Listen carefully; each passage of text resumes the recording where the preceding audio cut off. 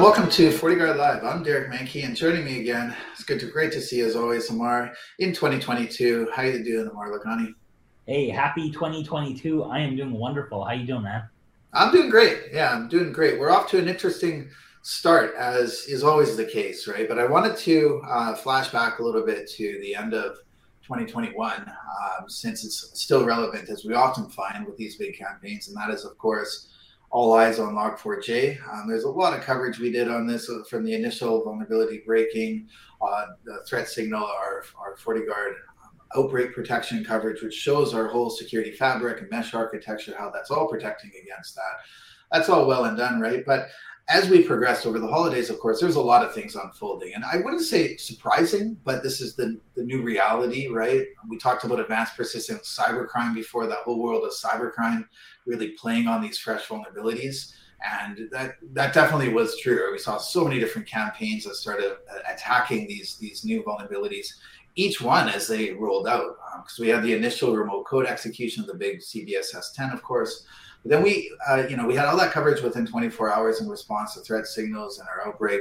Then as time unfolded, as the weeks unfolded, we saw two more DOS vulnerabilities released. We saw reports of a wormable Mirai IoT botnet, including the Log4j remote code execution payload. Thankfully, we confirmed it wasn't, through a great research blog that we released, it wasn't wormable, and we haven't seen that worm yet. Fingers crossed. But the latest one was on arbitrary code execution, and we're still seeing detection since then. So it hasn't gone away, right? Yeah, absolutely. First of all, I always get a lot of people asking me, like, what do threat hunters do as a cybersecurity specialist? What really is threat hunting? And first of all, Log4j, I'm going to say this for a while, it's going to be the gift that keeps on giving. First of all, I would tell you, follow the Log4j coverage. You can see even from Fortinet's own research, kind of our mindset on how we actually discovered, what the vulnerability, what kind of impact it had in certain environments, what kind of impact it had for our customers, how we protected against that vulnerability, like the things that we brought to the table, and then what we had to find out, and you can kind of go through that as a map, and you can use that. Log4j was great coverage for a lot of security companies, and I say it's a good exercise to go through just in threat hunting. Now, just to kind of proceed on what you said about that is, yeah, we saw Log4j from an attack perspective really take off. As soon as that vulnerability was released, all of a sudden you have proof of concepts that are pretty easy to do. It's a one-line piece of code. You saw all these hits coming in from different telemetry that we had from our own honeypots, from our IPS signatures. We saw a lot of activity out there. And then we started seeing a drop. And you're like, well, what's going on? Are people not interested in this anymore? And that's not the case, because what happens is you see a little bit of a drop. Someone goes back to the well, I would say, kind of figures out a little bit of tweaks, and then you see a spike again, and then you start seeing a drop again. And most likely what you're starting to see is people are taking advantage of other exploits of other vulnerabilities that you can discover or kind of tag on or chain, as we say, chain exploits upon the original vulnerability. So that is why I say it's going to be the gift that probably keeps on giving in 2022, because that software is so prevalent and so widespread in so many different, not only in Log4j, but in so many different types of applications.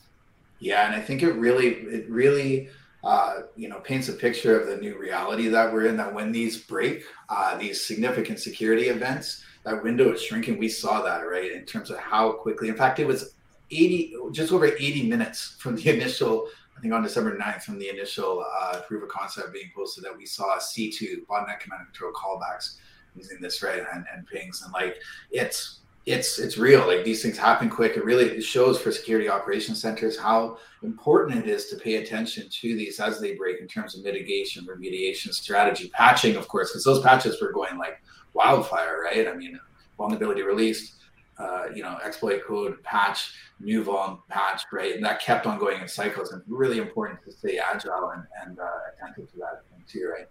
Yeah, and I think we're also seeing a little bit of a pattern on, and this has happened a couple of times, is when you have a vulnerability that's released, you have a patch, but the patch is not always 100%. It's kind of like targeting that big hole, that wildfire that's going on, and then there has to be a little bit more catch up almost in the intelligence space on exactly how the exploit is working or how people are taking advantage of that exploit. And so there's usually another patch or another update afterwards. And I think we're going to continue to see this. And so people have already had a very hard time patching and staying up to date with software. Unfortunately, I believe it's going to get a lot worse or get a lot more difficult, or people have to at least be a lot more deliberate about patching. Yeah, but the good news is from everything we put out, and by the way, you can go watch this. We did a corporate webinar with Fortinet on this. We have a whole bunch of resources, including the threat signals you can find on FortiGuard.com, and of course our research blog on blog.fortinet.com. But it really shows that whole evolution, and it's again, this is going back to history. What it's taught us is that we always see copycats happening, right? Copycat campaigns, new attacks that are happening, not just with, we saw crypto miners and ransomware and, remote access Trojans, all of those coming together on this. But we also saw, fast forwarding now to the first week of January, we also saw H2 now with the JNDI interface, another application using JNDI interface, and another security flaw that was unearthed with that. So it really goes to show also, when there's it's this ripple effect, right? You talked about the waves. That's certainly true in terms of attack activity that we see, but also with these vulnerabilities and, people trying to find similar, vulnerabilities to unearth too, right? Yeah, absolutely. So, once again, what did the Log4j do? Well, it used the class, right? JNDI, right? That was kind of like the main function behind what attackers were taking advantage of. And so of course attackers said, I wonder if this function. So with Log4j, finally what they did was they were like, let's go ahead and just remove this function from our software. We don't even really need it. That's probably the best way to take care of it. Probably not a bad way of thinking about it. And what did attackers do? They're like, okay, is this function used in any other applications? And can we use it the exact same way or in a very similar way?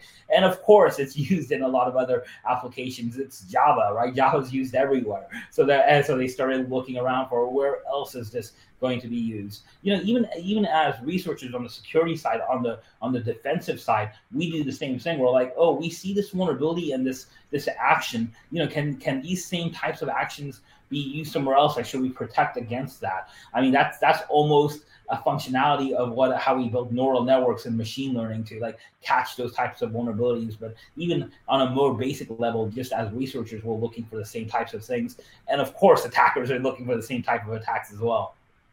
Yeah, and you're right. We are seeing detections. There definitely was a peak running up to about December 28th.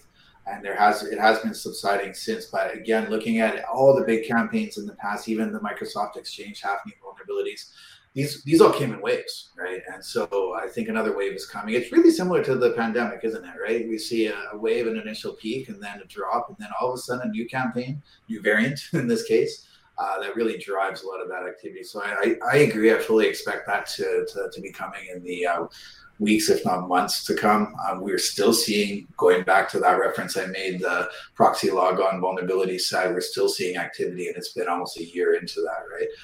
So I think you're right. This is going to be here for a while. The other thing too is now we have a lot of other things to look at. It's not just about Log4j, right? Microsoft just dropped the latest patch Tuesday. I think there's over 90 different CVEs. This was a monster one, wasn't it? Yeah, one of the first patch Tuesdays that comes out of the year, like you said, over 90 different vulnerabilities, I think almost 96 vulnerabilities that came out that were being patched. And of course, a lot of attackers are looking at all these and they're thinking wow, look at all these vulnerabilities that are being patched. I wonder how many people are not patching and what can I take advantage of? Yeah. And it's sort of a good news, bad news scenario, right? Because in this case, obviously the whole idea of Patch Tuesday is that these are patched, right? And they're coming out, and there is a solution for that. But like you said, it's critical. It's always that arms race, and how quickly people can patch. And rest assured, like always, cyber criminals and attackers are going to be looking at this and trying to figure out the best way to exploit it. There was one particular CVE I want to talk about, 2022-21907, which was of concern. This was a CVSS 9.8. We released a threat signal on it. This was a wormable remote code execution. Those are two words you do not want to see beside each other because that's a deadly combo. But the good news is the patch is available, and we have not seen exploits in the wild from this yet.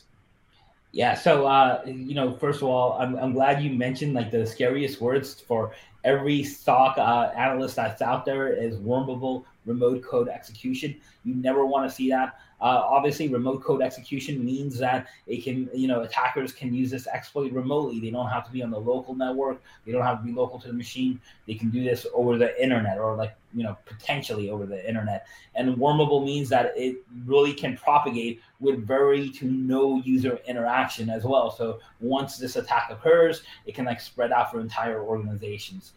Very, very scary, as you said.